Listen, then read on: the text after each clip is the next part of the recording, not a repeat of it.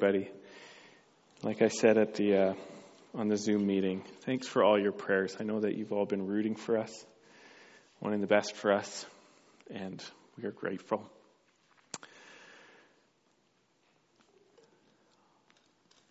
All right. This is a picture of the Coquihalla a couple of weeks ago. The Coquihalla is a highway that goes between the Okanagan, starts in Kelowna-ish, the Coquihalla Connector, 99A, I think it is, or something like that. And it goes through Hope, I believe, and then crosses the coastal mountain range to the Lower Mainland in Vancouver-ish area. And in one way, the Coquihalla is the highway that I'm most emotionally connected to in the world. Because I grew up in BC, and this was built while I was growing up. And it was meant to cut like an hour and a half or 2 hours off of any trip to Vancouver. And when we were living in Vernon, BC, I always had family in Vancouver. And so we were always driving from the interior to the coast 3, 4, 5, 6 times a year to go visit family.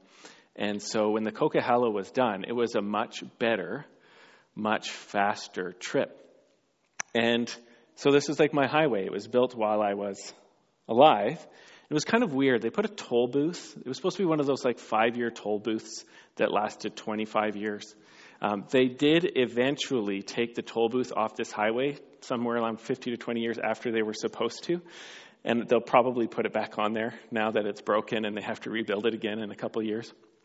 But, and it was really weird. The toll booth was like almost at the summit. And I always wondered, like, what if you don't have $10?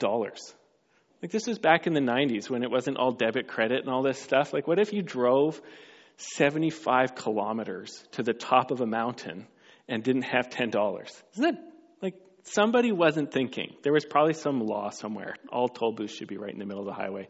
Whatever. It's on the top of a mountain. That's not love.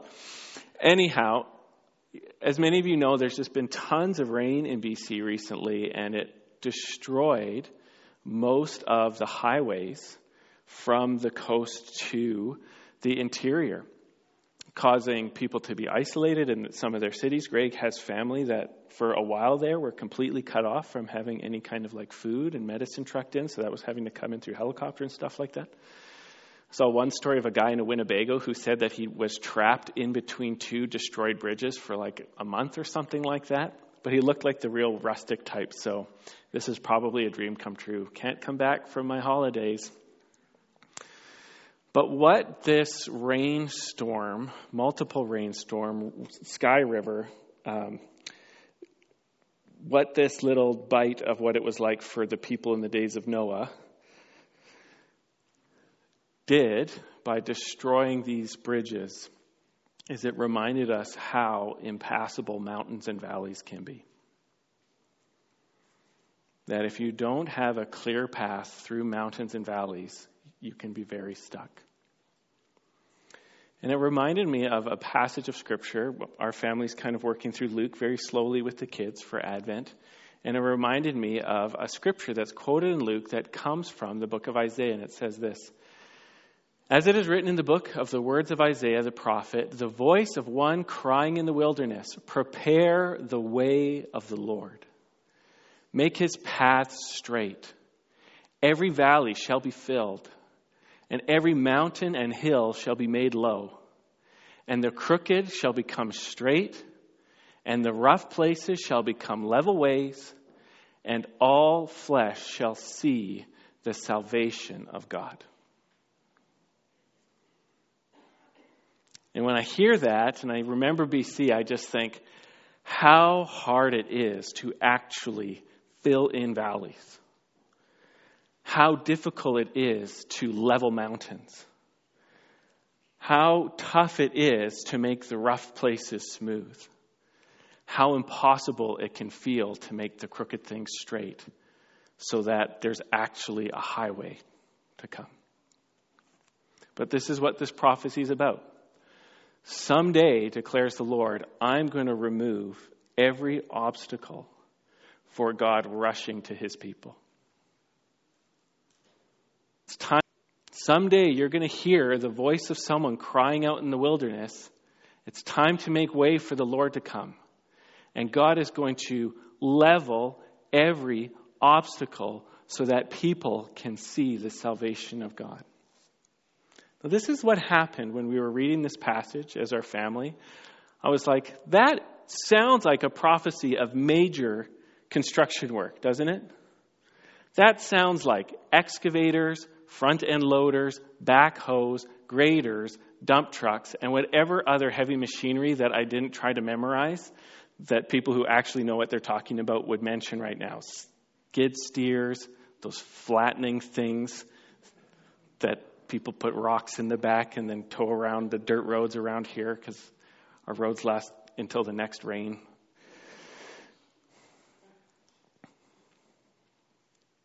And then you get washboard, and then you lose your fillings. It is so hard to keep the crooked things straight. So I'm looking at this prophecy that sounds like major construction work, and then I ask the question, what did the fulfillment look like? Right? Because there's still lots of hills in Israel. There's still tons of hills in Israel. And valleys, and rockiness. But what did the fulfillment of this prophecy look like? It looked like a guy in camel hair yelling at people. This is what comes before the quotation of that prophecy. In the 15th year of the reign of Tiberius Caesar, who was a total psychopath, pedophile murderer, Pontius Pilate, who was probably also a murderer, being governor of Judea, and Herod being tetrarch of Galilee, and his brother Philip, tetrarch of the region, of Iturea and Trachonitis. You guys try to do this. And Lysanias, tetrarch of Abilene, during the high priesthood of Annas and Caiaphas, who killed Jesus. The word of God came to John, the son of Zechariah, in the wilderness, and he went into all the region around the Jordan, proclaiming a baptism of repentance for the forgiveness of sin. This was the heavy work, a baptism of repentance. This is what was leveling the mountains for the way of the Lord, the confession of sins. This is what was filling in the valleys, so that all flesh could see the salvation of God. It was repentance. It was the confession of sins. It was being forgiven. It was the ministry of John the Baptist. The prophecy sounded like construction. The reality looked like sinners going to the Jordan River to confess that they're desperate sinners and need the forgiveness of God. Do you see that? I can't move forward till you see that. Can you put up your hand if you see that? The prophecy looked like moving earth. The fulfillment looked like people going into the Jordan River to confess that they were great sinners. Amen? So all the heavy lifting of preparing the way of the Lord when Jesus started his ministry was about getting people to repent, getting people to confess their sins, even in a public way. You had to come to the river. You had to get in the water. You had to speak your sins. You came out looking very wet. Nobody had to wonder if you just confessed your sins, you were dripping. Now, is that easy to do? Did John the Baptist have an easy ministry? When he rebuked Herod for marrying his brother's wife, did it go well for him? That call to repentance? No. It's hard. It's difficult. We all know this. And so in my heart, I know that there's at least 3 tests when it comes to the call for confession of sin and repentance. Are you ready to do the tests? To hear the tests? Test number 1. There's always the pride test. God didn't make it very easy for people to come to repent with John the Baptist.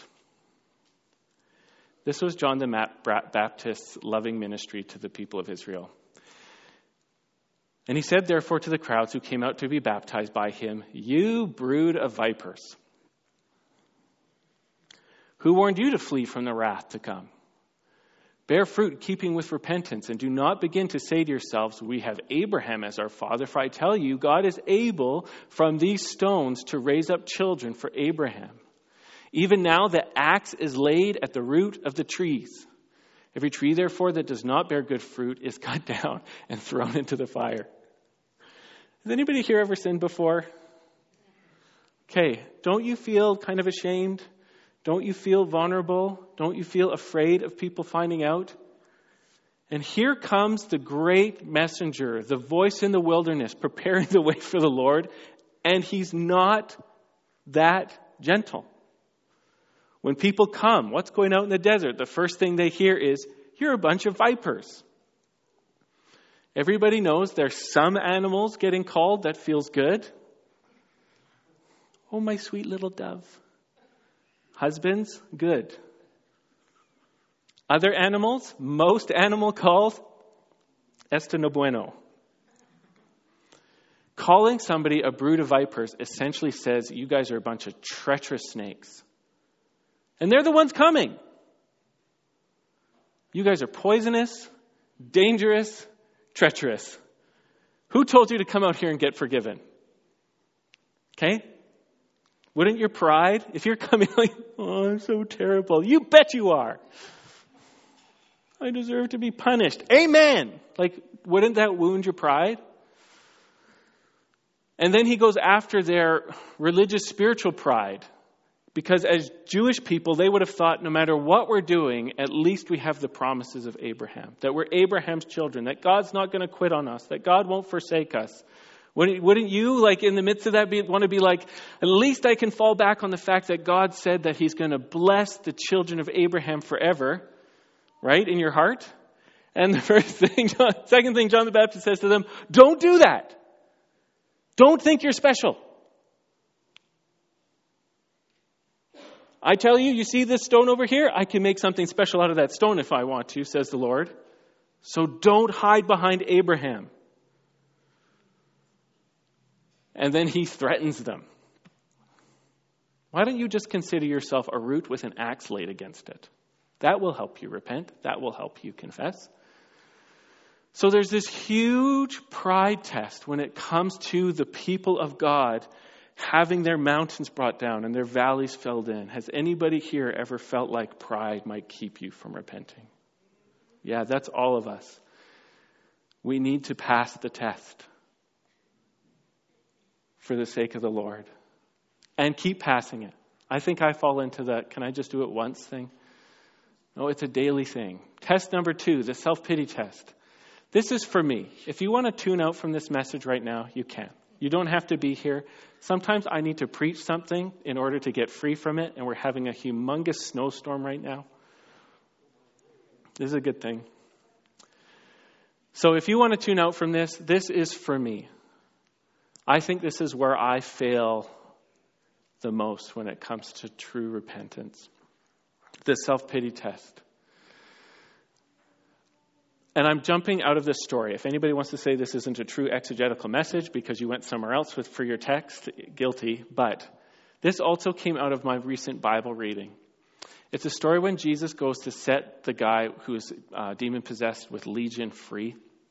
And I'm just going to read this, and I want to point out something, okay? And I'm going to turn around to read this because of my nearsightedness. But just follow with me. This is a few chapters later. And I'm going to read it from Mark because it says it a bit better for me. But this is what it says. And when Jesus had stepped out of the boat, immediately there met him out of the tombs a man with an unclean spirit. And he lived among the tombs. And no one could bind him anymore, not even with a chain, for he had often been bound with shackles and chains. But he wrenched the chains apart, and he broke the shackles in pieces. No one had the strength to subdue him. Night and day among the tombs and on the mountains, he was always crying out and cutting himself with stones. And when he saw Jesus from afar, he ran and fell down before him, and crying out with a loud voice, he said, "What have you to do with me, Jesus, Son of the Most High God? I adjure you, by God, do not torment me." For he was saying to him, "Come out of the man, you unclean spirit." And this is what I want you to see. This is what I want me to see. You're off the hook. This is what I want me to see. We have a rare glimpse into the psychology of a demon in this interaction here. How does a demon think? Now, we know, because we read the Bible, that demons are the bad guys. Amen? Can we just If you read your Bible, you know demons are the bad guys. If you're into anime, sometimes it's iffy. Don't go there. But, it's not like cutesy with horns and some wings and then they sing pop songs. No, not great. If you read the Bible, you know demons are the bad guys. And these demons have been so tormenting this guy that he's running around naked and he's living in tombs and he's howling like a wolf and he's cutting himself with stones. And when Jesus, the hero, shows up to set this guy free and starts telling these demons to leave, the demons feel sorry for themselves. Swear to me, Jesus, you won't torment me. Well, who are the tormentors? The demons. They're the bad guys. But when Jesus comes to bring healing, to bring his truth, to bring things getting better, who starts feeling sorry for themselves? Who has the self-pity? The demons. So I saw this and I thought to myself, but I have self-pity. I can do self-pity. Anybody feel sorry for yourself? I could do that. And I started to feel terrified. Like literally in the fear of the Lord terrified, because I know I could not in myself tell the difference between me feeling sorry for myself or a demon in me feeling sorry for himself. I wouldn't be able to tell the difference between me being like licking my wounds or Legion licking his wounds when Jesus was trying to set me free. And so I just started feeling terrified, like I can never trust my self-pity again. Because I won't be able to tell if it's me or him. So don't risk it. Did anybody here ever go trick-or-treating in the 80s? There was this scare. I don't know if you knew this. There was this scare like the razor blade and the apple scare. Do you remember that? Or needles. And probably one person didn't have a pincushion one time, and so they stuck it in an apple and accidentally gave it away. This was back before when people still handed out fruit. I don't know. Maybe they didn't have multivitamins back then, so they were like, you should eat fruit. But there was this whole scare about razor blades and apples. And so when my mom let me go out trick-or-treating, if there was anything that was even close to being able to have a needle or a razor blade put in it, it went straight into the garbage. Apples, oranges, I don't know if I ever got a banana. If it wasn't a sealed candy, not worth the risk. When it comes to walking in repentance, walking in confession, walking in the light, self-pity, not worth the risk.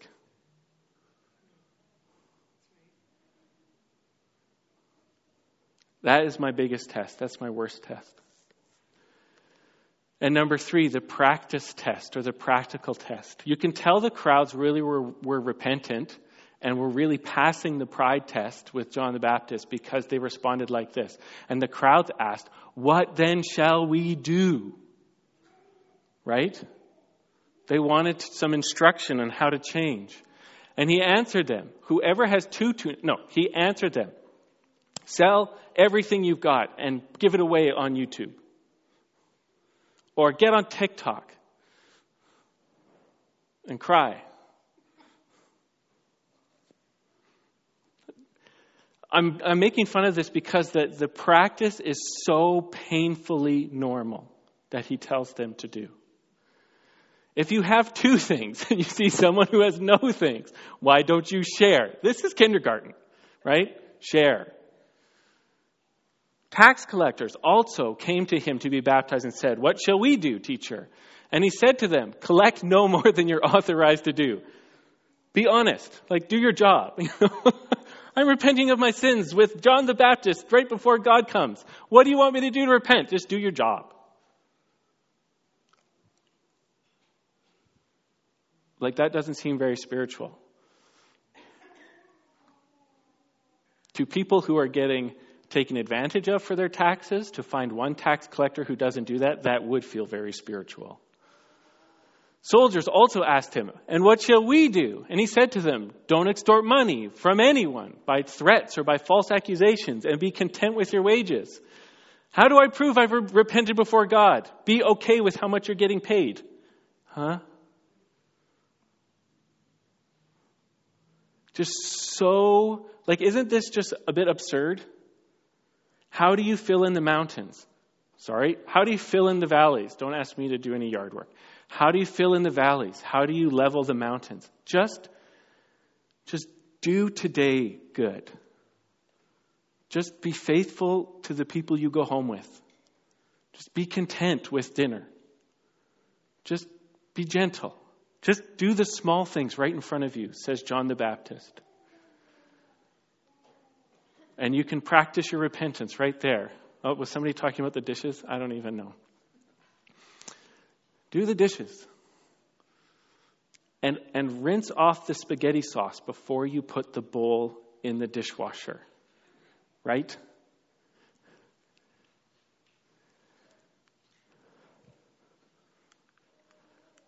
Every time we're beginning to have our conscience go off, we're going to face some tests. The pride test. Can I overcome the humility of this? The self-pity test. Can I just deal with what I've done before the Lord without looking at the situation from my perspective? The practice test. Can I follow through and not just leave it words? And one thing we can do to help us with our repentance and stuff is we can just use the mirror of Scripture. Have you ever done this? I'm working through a book called Disciplines of the Godly Man with a brother. And we were just reading this chapter about devotion to the Lord, and he was exhorting people to make it your practice to just sit in the presence of God and confess that he loves you, confess that he forgives you, but spend some time just confessing your sin with him alone. Make it a regular practice. God, I love you. It's so good to be here. I'm still a sinner. Thank you that you love me. I just want to confess, I was really impatient at home there, and that was wrong. And just make it a habit to be confessing your sins to the Lord alone with him. And if you need help, you just use some Scripture as a mirror. Here's the 10 Commandments on the left-hand side. You shall have no other gods before me. God, is there something that I've got bigger than you in my life? You shall not make yourself a carved image. Is there anything I own that's more important than the name of Christ right now? You shall not take the name of the Lord in vain. Is there any way that I've taken being a Christian in a bad direction? Remember the Sabbath day. Is there any way I'm not resting in you, God? Honor your father and mother. Is there any failure of respect in my life? You shall not murder. Is there any way that I'm hating anybody right now? You shall not commit adultery. Lord, am I walking in perfect purity? Please reveal to me where I'm going astray. You shall not steal. Lord, is there any act of material unfaithfulness, whether it's generosity or taking something that's not mine, you want to talk to me about? You shall not bear false witness. God, is there any dishonesty in my mind or in my soul that I need to make right? You shall not covet. God, is there any way I'm grumbling because the life you've given me I'm not being content with? And you can work through a scripture like that, just looking for God to give you the blessing of confession and repentance. Or you can take a positive scripture like the love chapter in 1 Corinthians. And you can just read it and say, love is patient. Am I being patient? Love is kind. Is there anywhere I'm not being kind? Love does not envy or boast. Is there any way I'm not being loving? Love is not arrogant or rude. Is there any way I'm being arrogant or rude that is falling short of your love, God? Am I insisting on my own ways? Am I being irritable or resentful? Ding, ding, ding. Anybody survive that one this last week? It does not rejoice in wrongdoing, but rejoices in the truth. It bears all things, believes all things, hopes all things. And just with the Lord, you can say, God, I wanted to do your love. Is there any way I'm falling short that you want to let me know so that I can confess it and walk free with you and be transformed? I want to see these mountains moved. I want these valleys filled in to welcome you to my life and into my church. Amen.